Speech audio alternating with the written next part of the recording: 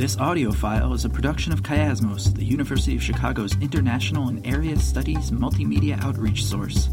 For related audio and video, or for more information about the project, please visit chiasmos.uchicago.edu or internationalstudies.uchicago.edu.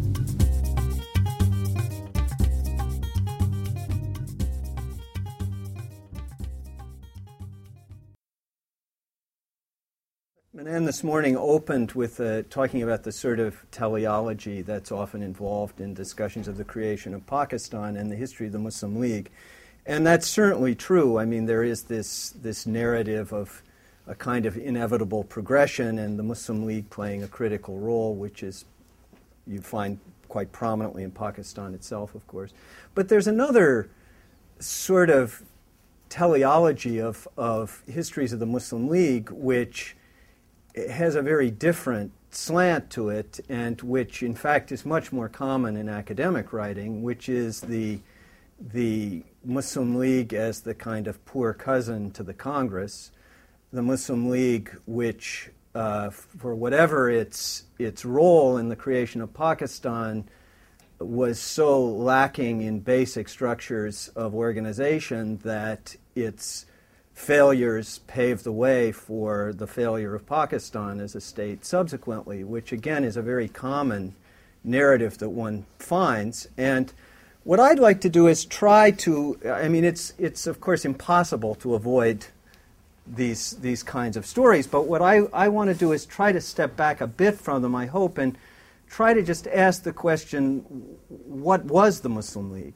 And this brings us back to this question that Depeche actually raised this morning about what was a political party, what was the nature of the Muslim League. And my argument would be that the Muslim League, of course, changes over time, and it's very different things at different times. And more than that, there are very different notions of what the Muslim community might be as a political community that are embodied in the Muslim League. So I'd like to use that as a starting point and lay out what I see as at least a couple different visions of community as a political entity that are embodied in the way the Muslim League is structured, and then say a little bit about how these in part come together and in part do not come together in creating a Muslim League in the years right before the creation of Pakistan, which I think is quite different from anything it's been before that. So what I'd like to do is start with a discussion about the Muslim League as it first comes into existence. And here my focus, just simply because I know a little bit more about this, will be particularly on the Punjab. But the Muslim League is founded in the Punjab, of course, quite shortly after the Shimla deputation. And it's founded by a couple of very prominent Punjabis, Mian Fazli Hussain, Mian Muhammad Shafi, and Mian Shah Din, all of whom are quite prominent. They're landowners, though to different degrees, and they're also lawyers as well. And also they begin a tradition which marks the Muslim League from beginning to end, which is they begin fighting with themselves immediately after its creation. And the Punjab Muslim League is factionalized from then onward, almost without break. But part of the story, part of the reason for that, I think, has to do with who these people are, what they're after, and the nature of Muslim community as they understand it. And what I'd like to suggest is that in understanding their image of the Muslim community, one has to look at the background of these people and the kind of framework, the model, the metaphors, actually, that they use for thinking about community. And they're landlords and lawyers, and that's not accidental.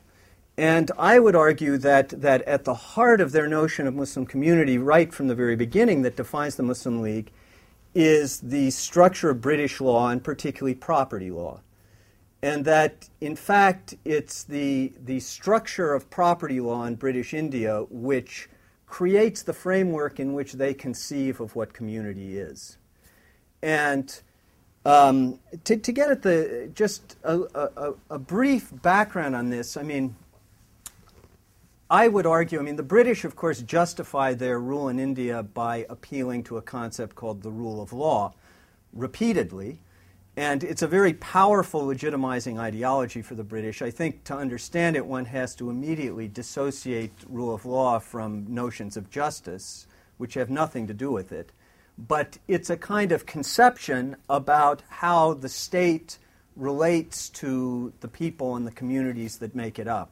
And at the heart of the rule of law in British India, or at least British conceptions, is this notion of property law, which is defined fundamentally by contract. The way property fundamentally is created under the British regime is through contracts which are essentially signed at the time of land settlements. That is, the British go out and settle the land, and they issue, little pattas to say who owns what, and it's based on accepting a certain revenue payment in return for having rights which get recorded in the revenue documents and which then can be litigated potentially against others, but also critically, theoretically, against the state as well. And so the significance of this is that it's through property law that you first get a conception of a society defined with some autonomy from the state in the structure of property law and contracts.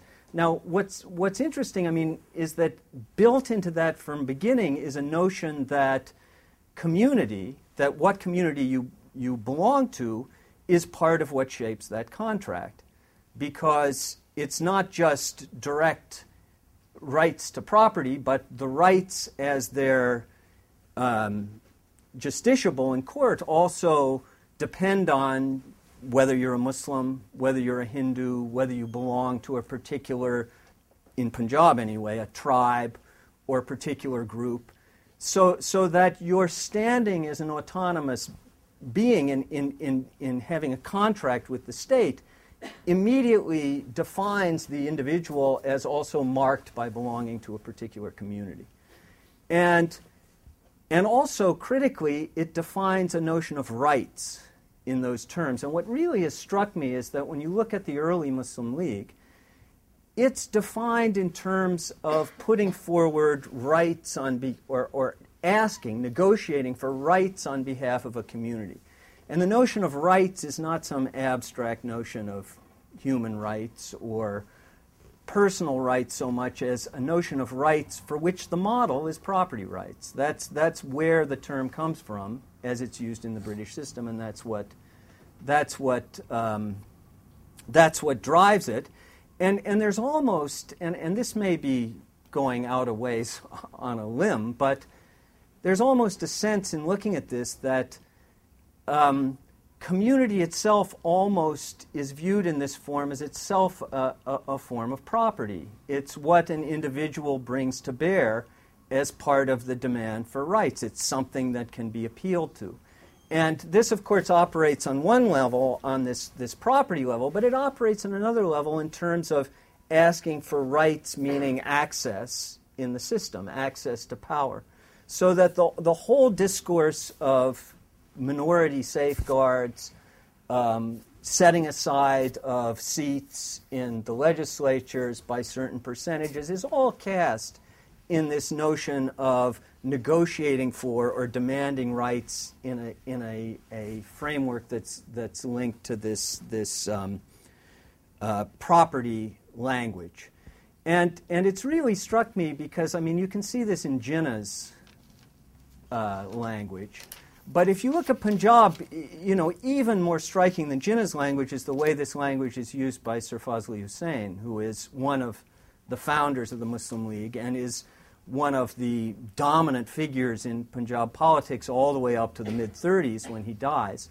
And he repeatedly puts forward these claims for rights, percentages for the Muslim community, positions set aside in the government, and it's always justified in this same kind of language, which strikes me anyway as a kind of property rights language. And it goes so far that at one point, and I think I've quoted this somewhere, there's this great comment for Fazli Hussain, and this is in the debates around the time of the communal ward, and he's saying that, that the Punjabis, by giving up a certain percentage of seats, are, as he says, sacrificing 3% of their heritage. Which just, what could that possibly mean? Except it suggests this mindset which is just incredibly powerful. That's what the community is, something which negotiates on these terms.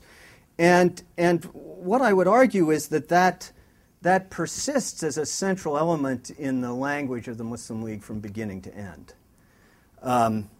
However, it's hardly the only language that's out there. And of course, what one first has to note is that in the Punjab, the way that this develops suggests clearly that if Muslim community can be used as a foundation for claiming rights based on this almost possessive notion of community, so can other forms of community. And in fact, this is the reason, among others, that, Sir Fazli Hussain and Sir Muhammad Shafi fall out with each other and fight, and the Muslim League kind of falls apart for some time in the Punjab in the face of that. Ultimately, what happens is Sir Fazli Hussain makes a decision in the early 1920s that to participate effectively in the Punjab's political system, it makes more sense to organize around other identities than simply Muslim identity. This does not for a second mean that he's still not pushing for more rights for Muslims, which he does throughout his career. But in the Punjab, it's not just, of course, being a Muslim that affects your property rights and the way property is asserted, but Punjab has a system of customary law, which means that in the rural areas, when you go to court to contest a property dispute, what matters is not generally if you're a Muslim or a Hindu, though that still does make a difference in urban Punjab. But in the countryside, it depends on what your tribal custom might be with respect to whether you can dispute a property claim with your cousins or whatever issues might be at stake. And this has all been codified, of course, in Punjab in a political sense with the Land Alienation Act, which makes these categories overtly political. And so this becomes a foundation for politics, whereby asserting tribal identities is as effective a mechanism for asserting rights as Muslim rights. And it's, again, quite interesting that, so-called zamindar rights in Punjab are asserted throughout the 20s and 30s in exactly the same way Muslim rights are. Positions set aside in administration,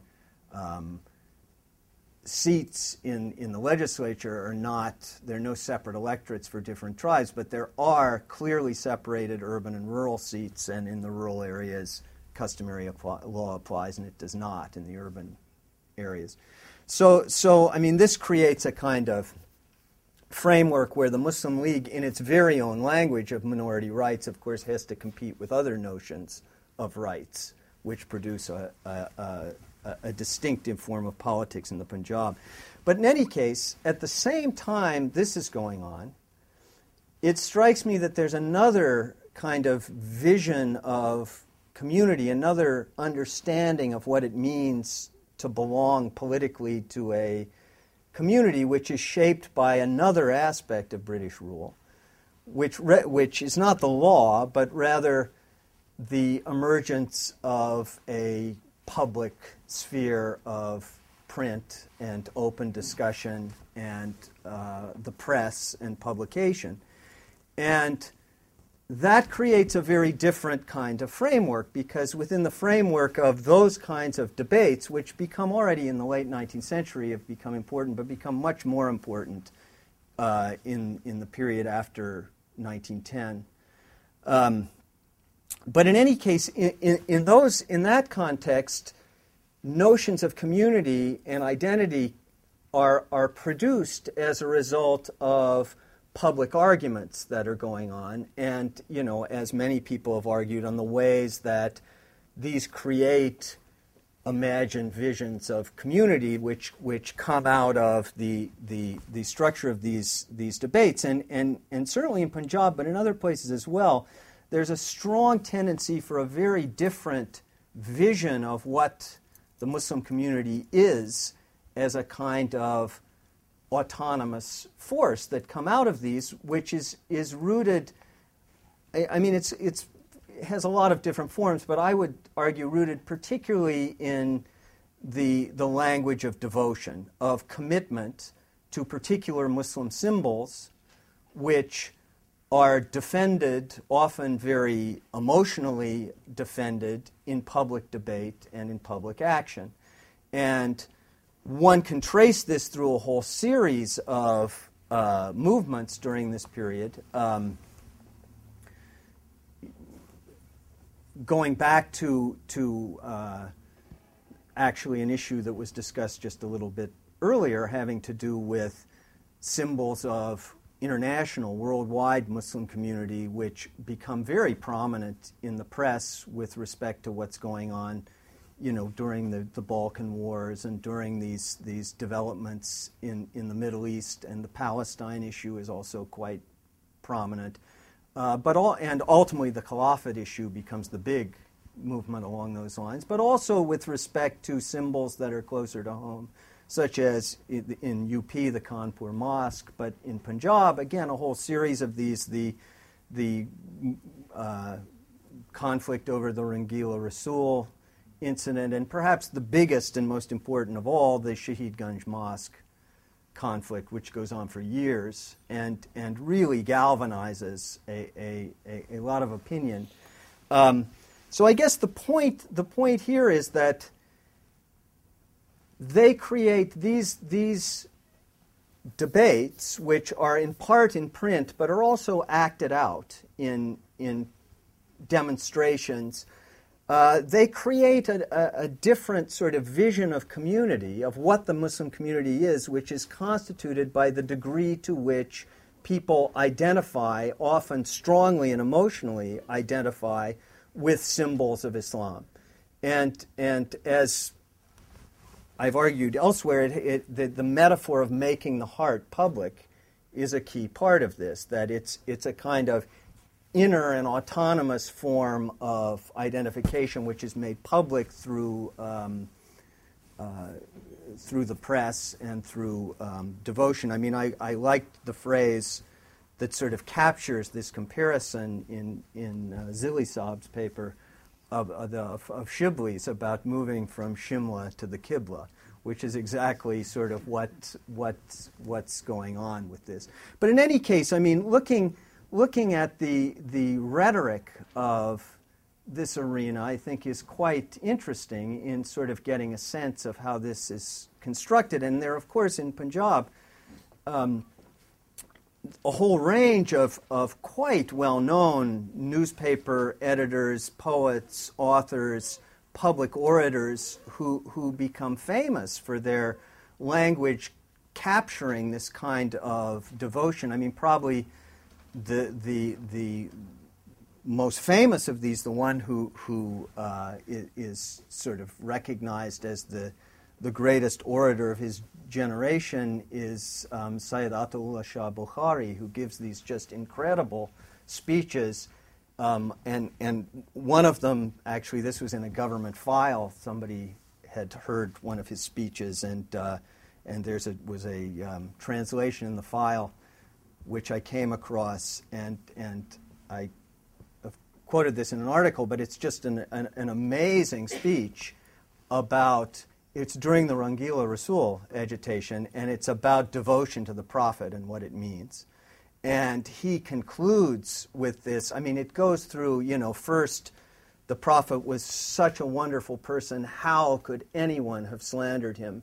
And the guy talks about how, people are wailing and are in tears. And then he goes from that to this just, notion about we really need to show sacrifice in the name of the prophet. And finally, he concludes with this image where he says, I wish that I could be thrown into a den of lions in order to show my love for the prophet.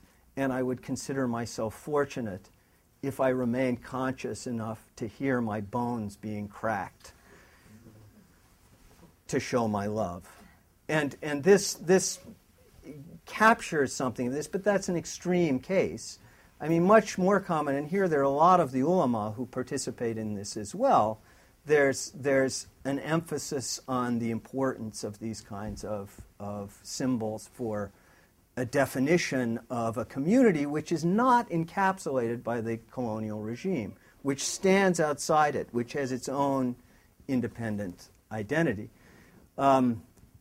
What's interesting is, in the Punjab anyway, balanced off between the Unionist Party manipulating this language of identity based on tribal division on the one hand, and this politics of devotional symbolism on the other, the Muslim League in the Punjab in the 20s and 30s finds itself totally marginalized because, on the one hand, Jinnah can't compete with Sir Fazl Hussain, and on the other hand, he is not willing or interested in this language of devotionalism. He's very clearly linked to a vision of community, which, as I said, I would interpret as really being rooted in property law as a metaphor for community.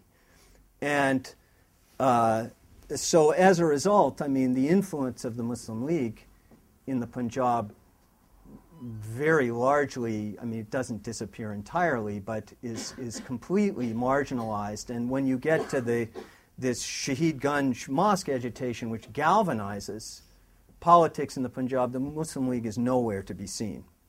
And Jinnah actually does come at one point to Lahore, I mean, going back, Venkat, to your point, to try to mediate, and in the end ends up wishing he hadn't. So maybe this influences him later on because he meets with various groups, and though he thinks he's gotten some agreements, it ends up all being for naught and just making him look bad. So in any case, so that's the kind of framework. But then what happens? Well, Jinnah, when he attempts to revitalize the League, he does so in this language of property, but it takes on new meaning, I would argue, with the Government of India Act of 1935, which creates expanded electoral arenas.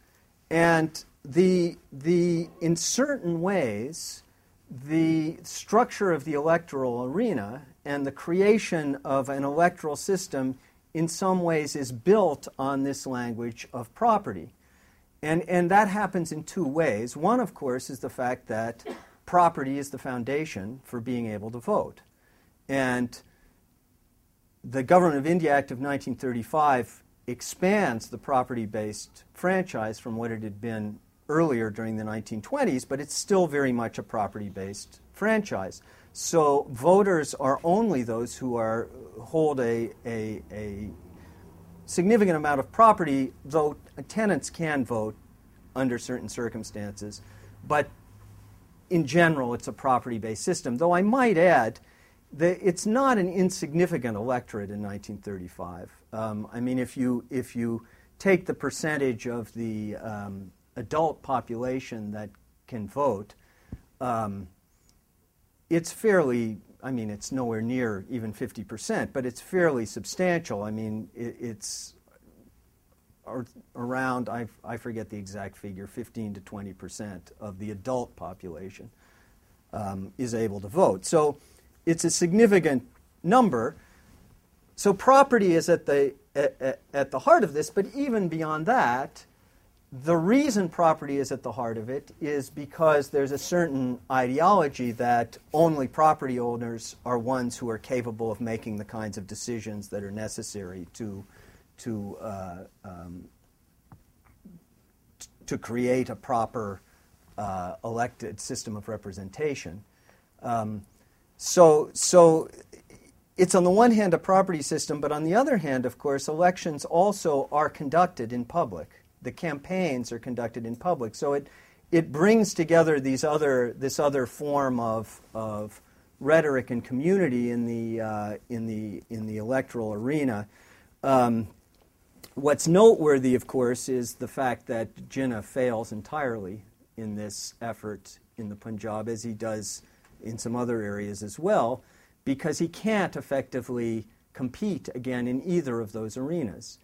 In the urban seats in the Punjab, the Muslim League, I believe, wins one seat in 1937 in Punjab, which is far fewer than these other urban parties which have been playing this game, particularly in the Shahid Ganj Mosque agitation of public rhetoric focusing on the mosque as a symbol. So Maulana Zafar Ali Khan's party, the Ittihadi Millet, and the Arar party all do better than the Muslim League does.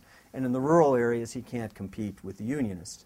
So, I mean, it's that forces Jinnah to go back to trying to strike a deal with the Unionists. Really, he's following in the footsteps here of Sir Fazli Hussain, who tried to play both these games at once, but he forms this pact with Sir Sikandar and brings the Muslim League and the Unionist Party together, but generally to the greater benefit of the Unionists than of the Muslim League.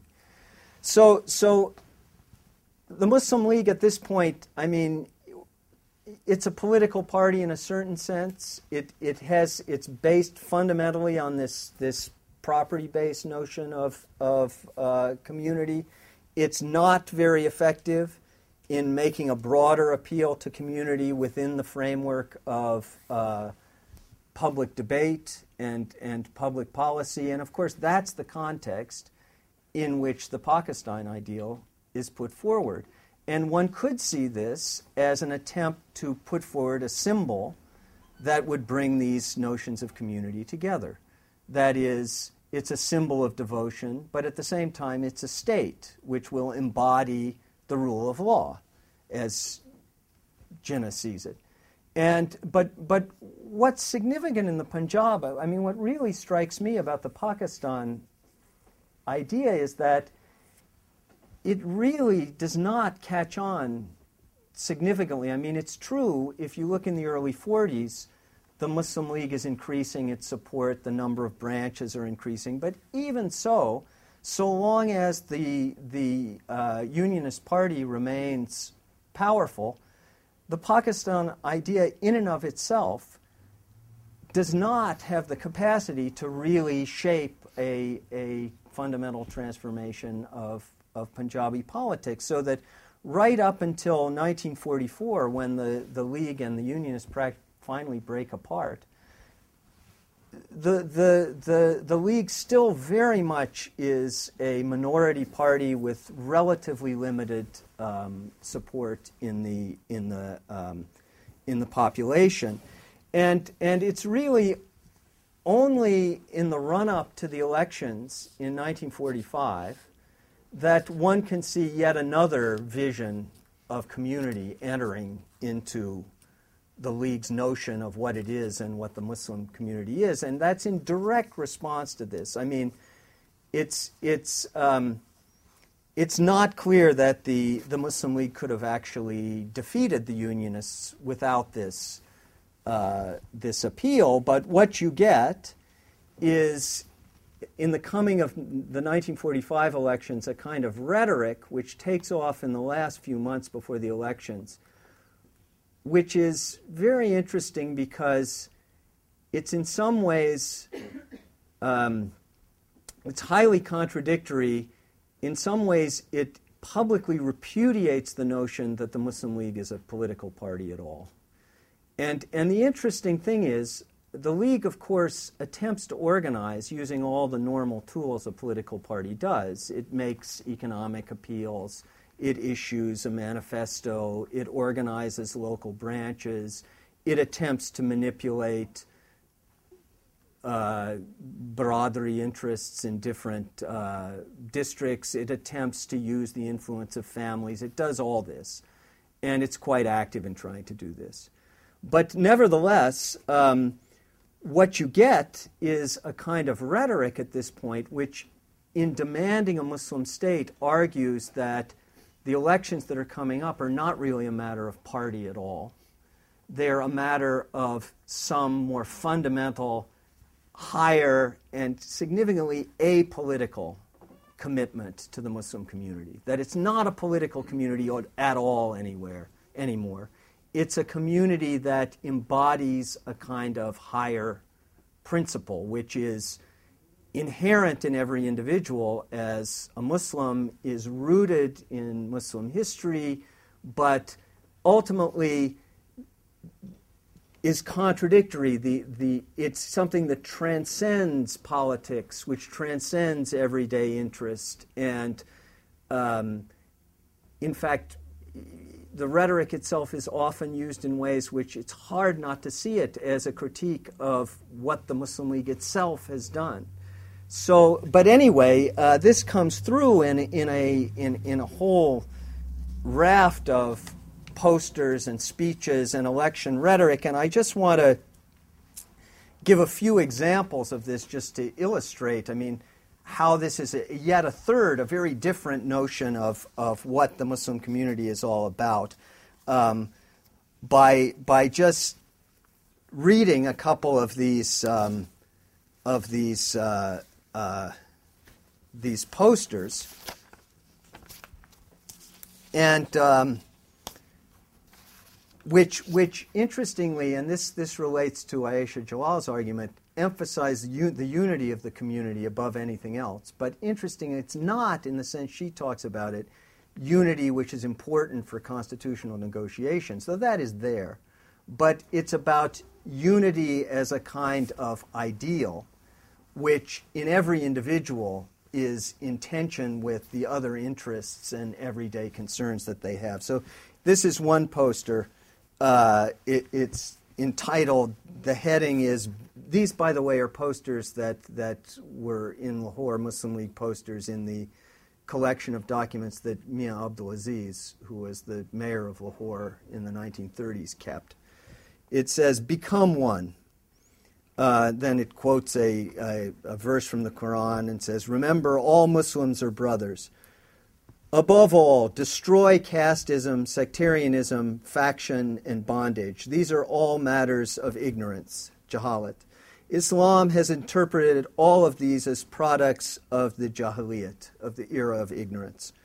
Coming together, all should become one. Keep before you one organization, one goal, one constitution. Islam is your only constitution. The millet is your only calm. The League only is your representative organization. Pakistan is your only goal." So, the nuances of the difference between millet and calm and whatever just disappear entirely in this kind of language. Another, and this is this one, and I'll read a couple of these, relate to appeals that are made at the time of Muharram, which occurred in 1945, right before the elections. And so one says, it's entitled Ashura of Muharram and the Duty of All Muslims. "The day of commemorating the memory of Shahid-e-Azam Imam Hussein has come.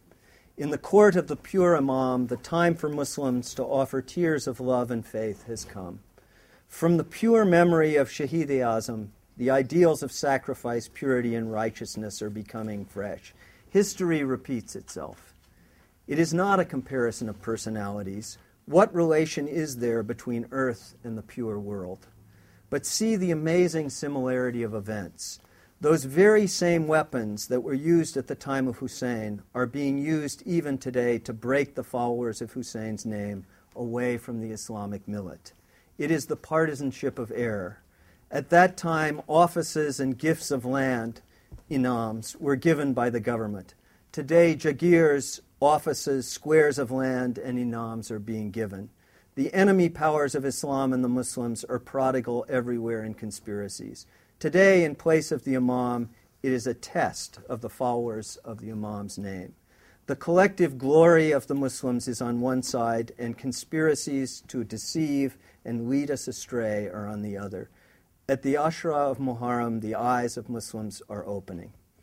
Keepers of the prestige of the name of Hussein, tell the world and the world's powers that for the glory of Muslims, we will come out successful in every test through the model provided in Karbala by our pure exemplar. And just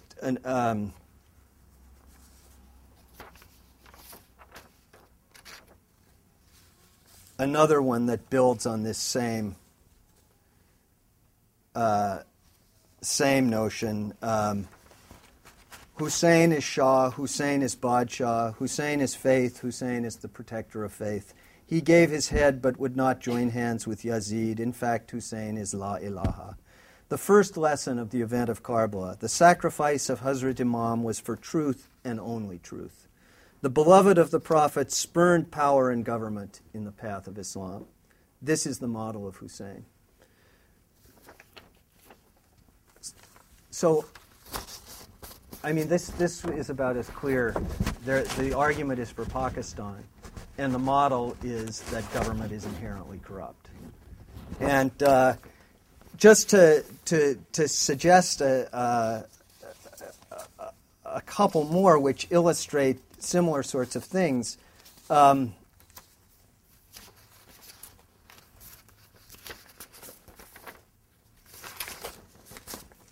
One of the key things in these is also the reference in a number of these posters to the concept of fitna, or disorder, or turning the proper order of things away from how it should be.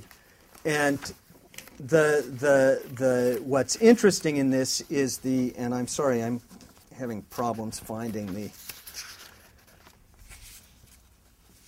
the ones here, but the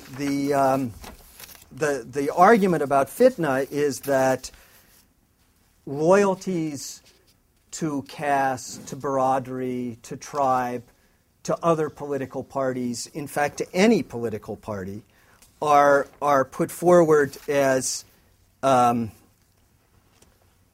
challenges to the purity of the Muslim community and what it ought to be. So here's another one of these posters.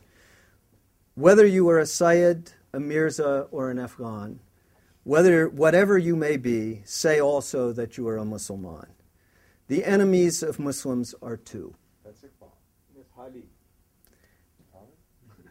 There actually, Iqbal is, there are a number of... Oh, no, Iqbal, yes, Iqbal, sorry. Yeah, there are a number of Iqbals, yeah. The enemies of the Muslims are two. Rango Nasab, that is the fitna of tribes and Baradaris.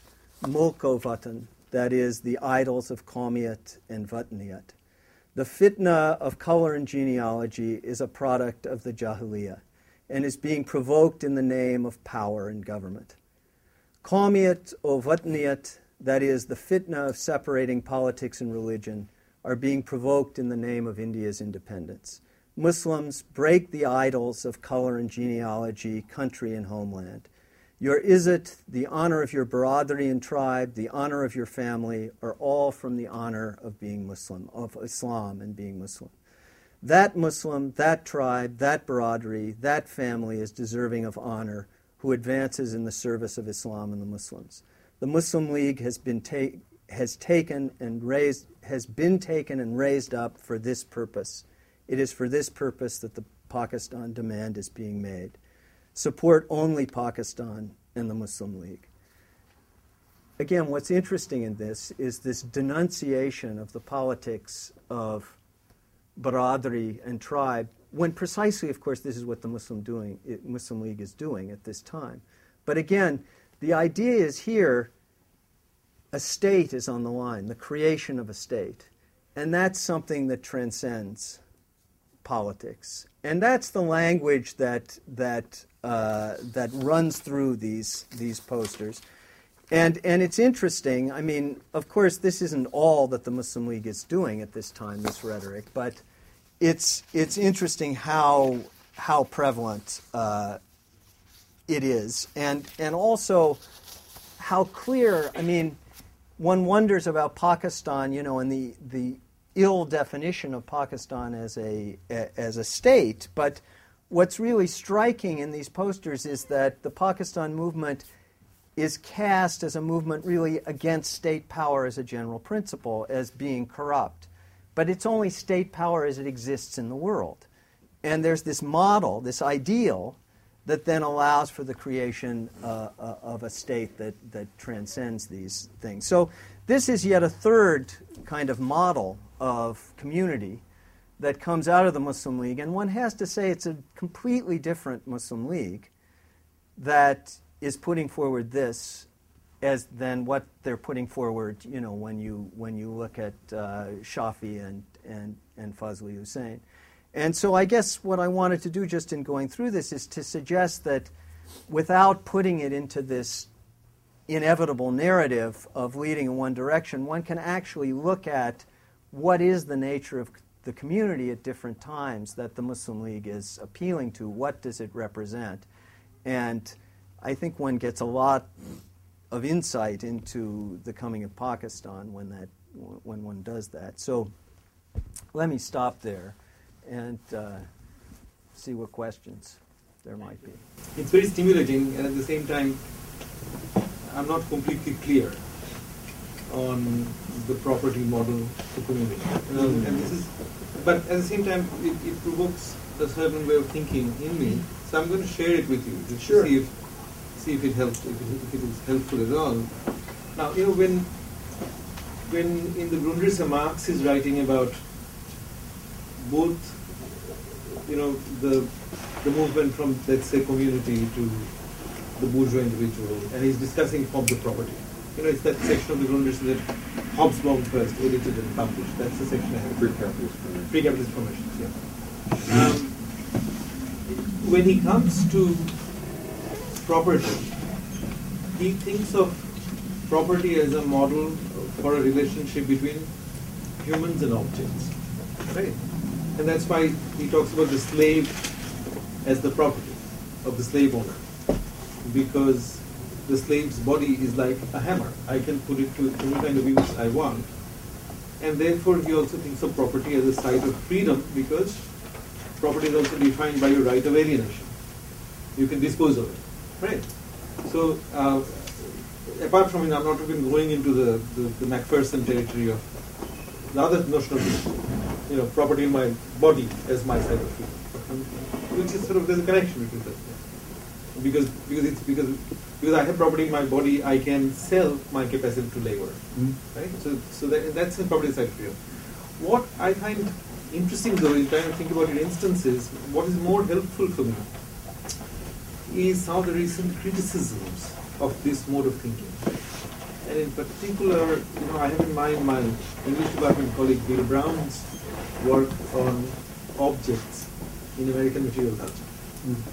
But what he's done, very interesting, is worked through a lot of American novels in trying to understand relationship between humans and objects, property, in American everyday life as depicted in novels. And what he comes up with is an interesting revision of, let's say, the kind of ideas that were animating Marx, where, very simply put, his idea is that a possessive relationship between, which is what we are calling property relationship, right? The direction of possession works both ways. In other words, objects possess us in an interesting way when we enter a culture of possessing objects. And, you know, that helps me to think about, like you can say in your terms, when in the wait for these elections, like Pakistan is being sold as really not a fixed territorial sort of, you know, bounded entity, but as all kinds of imaginary entities for which you make sacrifice. So, you know, when you make sacrifice for something that is an object-like thing for you, right?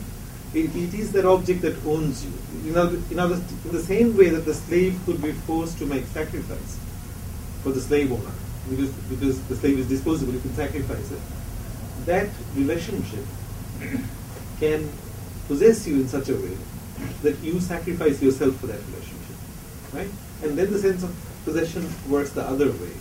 So, interestingly, it seems to me that one can think of community, a certain kind of community, precisely as the reversal of that object relationship, where the logic of my sacrificing myself or making sacrifices on behalf of the community, right? It is actually where I am possessed by the sense of community. But all of these thoughts, as I understand them, now belong to a mode of revising the traditions of property thinking I earlier read in Marx, right? Where possession was a very one-way relationship. The way in which you defined possession as a site of freedom was precisely by the idea that the possessor could get rid of what was possessed, and in that sense had an autonomy over what was possessed. Whereas the idea that Bill Brown and others are putting forward is precisely that the possessed actually possess me, and in that sense, it kind of, as you can see through the use of the word possession in a slightly different sense, it makes the question of property both murkier and more interesting. Yeah, I mean that's very interesting, but what I would suggest, I mean, this is just based on, as far as I understood, what you were saying is that the two notions that I was talking about, in fact, both involve possession, but very different meanings for possession. Because it sounds like what you're describing, when you talk about the the possessor also being possessed by the object, this is the same language you find in a lot of this rhetoric of sacrifice and devotion. I mean, and which you find, of course, in Urdu poetry, that the lover is also possessed by the beloved. And in the same way, an individual who but then it moves away from the legal definition of property. Absolutely, it's a different definition. But what I would say is that there is also a legal realm in which a very different notion of property is going on, and in which there's a sort of more overt notion of possessing an identity as a something that enables one to assert rights within the context of a particular political order. But what I'm saying is both things seem to be going on. Yes, I agree. So that one is the very idea of property there becomes, it contains more meanings than just the legal. Well, I would be a little hesitant to use the term property in the second sense. I mean, possession, perhaps, but in a different sense. That's what makes it murkier. There's almost a spectral aspect. Yeah, exactly. You can make it even murkier, isn't it? By thinking of another very central dimension of Marx, the theory of alienation, that you are the object which you create, rules over you. Right. Exactly. If you like property, I mean, normally that is applied to the alienation of the worker, but actually it goes deeper. It is the alienation in a sense of the capitalist also. Like his remark somewhere in Capital, that accumulate, that is, what is it? I mean, this is a kind of a possession of the capitalist. So he must make money. Otherwise, why should he save and accumulate? What's the point of the multi-billionaires? God save it. Anyway, you guys can talk. Just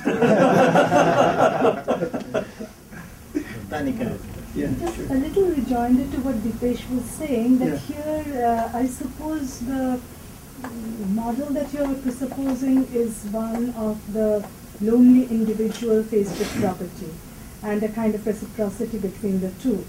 No, not necessarily, because even the notion of community is, if it's based on communal property or communal labor, then as a community you can have the right of alienation. So, I mean, what I'm saying is that what I'm questioning is the way in which, not David so much, but Marx runs the idea of freedom and property parallelly, together. Right? In order to have legal right to property in a biradari context, you have to be possessed by the community anterior to your possession of property, which adds another twist. And then the word possession slightly changes sense because. But I mean that's true. But what's interesting also is, I mean, within the framework of biradari, you can, as an individual, go to court by yourself and use your biradari identity to make claims against others within your group. So, in a sense, you possess that identity individually, even as you're inescapably part of the group, and therefore, I suppose, possessed by the group as well. Naim sir. I was just going to make this comment, but I understood in more humbler terms, and basically thinking in terms of the words that were used in common language, saying the Sahibe Haisiyat. I mean, like Zilli Sahab was saying that Shibli is writing, galvanize the whole Muslim community. Well, he had in mind really educated Muslims who could read Urdu. Yeah. He didn't mean all those teeming millions, in mean streets. So that's why, there was the idea of the Sahibe Haisiyat law, and Haisiyat implied, certain property.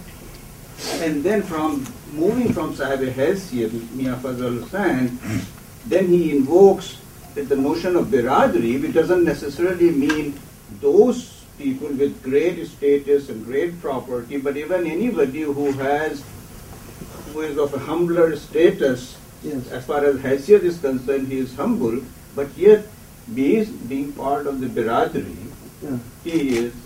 And then at the third stage, we invoke this totally empty notion into which anything can be put, and a sense of masawat, of equality, ek hi saf mein khade ho gaye Mahmood Ayaz, that whole vision comes in, the Jinnah with his elegant silk suit and the poor, weaver in Azamgarh, they can all stand and pray together, and, that sort of thing. Yeah. I thought there was a kind of development, and I think that's when the vocabulary itself used by the people, not in English, but in their Punjabi, in their Urdu, I think would be suggestive of this kind of notion which are there and very, very forceful, very, effective on people. Yeah. I mean, it's interesting. I mean, we're reading through this Muslim League stuff, though. It's interesting the way, the incredibly ambiguous way that a lot of terms of, in Urdu are used, like the term calm, for example, in just these same things, is at times used to mean the Muslim community, and it's very positive. And exactly the same word is used for the nation when it's being used in the negative sense. And of course the same word is also used for biradari. So so it's hard to know. I mean, one assumes that it's used in very positive sense in a marriage is being arranged. Yeah, sure. Yeah, David, please. Well, I think you have a real insight in talking about the role of the law, but I'm not sure it's just a matter of property. Mm-hmm. That is, being a Muslim or being any of those categories was a civil status, more generally, that was recognized. One was that by birth, counted by that by birth, and from that things followed, in which would have to do with marriage and not just property rights, but other civil law issues under British rule. Now in Punjab, you have this peculiar situation of the conflict between the so-called caste and tribes, customary law stuff, and the Muslim law stuff, and that's something that's an issue at the time. So Zafar Ali Khan was also a Rajput. His family insisted that Islamic law of inheritance, rather than Rajput law of inheritance, be enforced, and that was something that people took to court, at the time, and it became a matter of principle that I am to be considered as a Muslim and not as something else. But it doesn't have to be just property; it could be other sorts of issues. Yeah, I mean that's no doubt true. I mean, but I mean what really strikes me is how overwhelming the property issue is in the British structure of law. I mean, property is the way into most other issues. I mean, for example, even with marriage issues, mostly they come into court with respect to property issues. Well, not always. Of conjugal rights. Yeah, no, not always. But again, I mean, the very notion of rights is in the British system very much comes out of property rights. Proprietary. Yeah.